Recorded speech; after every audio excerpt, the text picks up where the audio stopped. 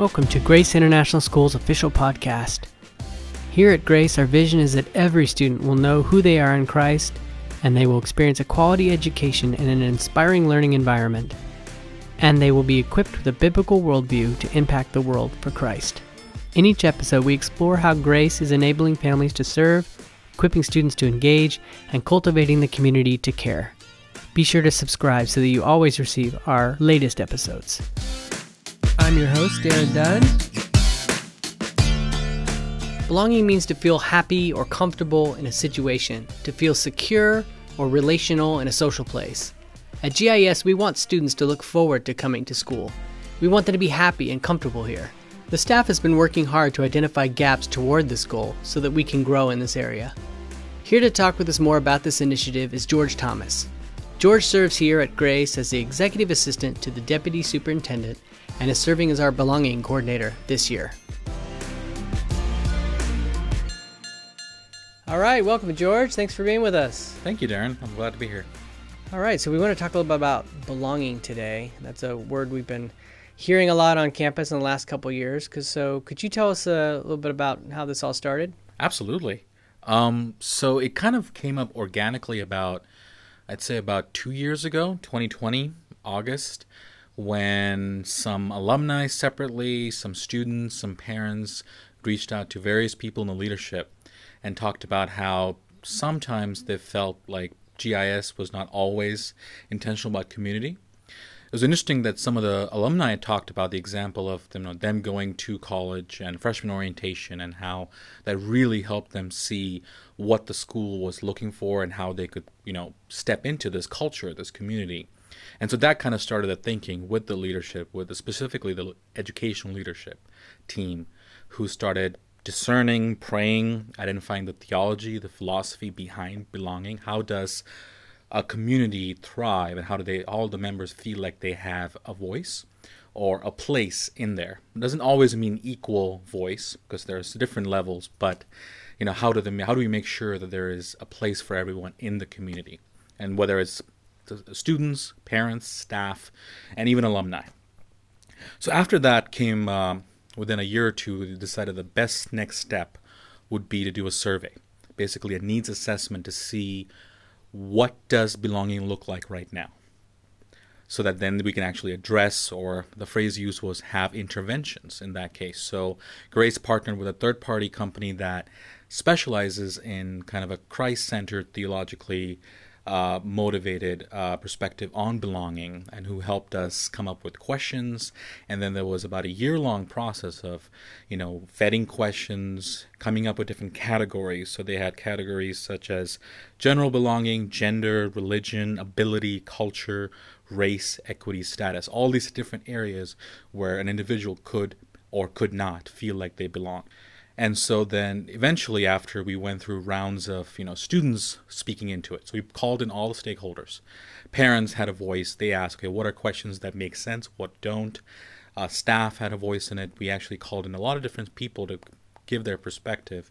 And then we came up with this, giant questionnaire that we were excited to share with the entire community. And we ended up doing that February of 2022. We opened it up to students, alumni, staff, and the parent community. And we wanted to make sure we really reached the heart of everyone who was in the community. So we made sure the survey was translated into Chinese, Thai, Korean, so it could have maximum reach.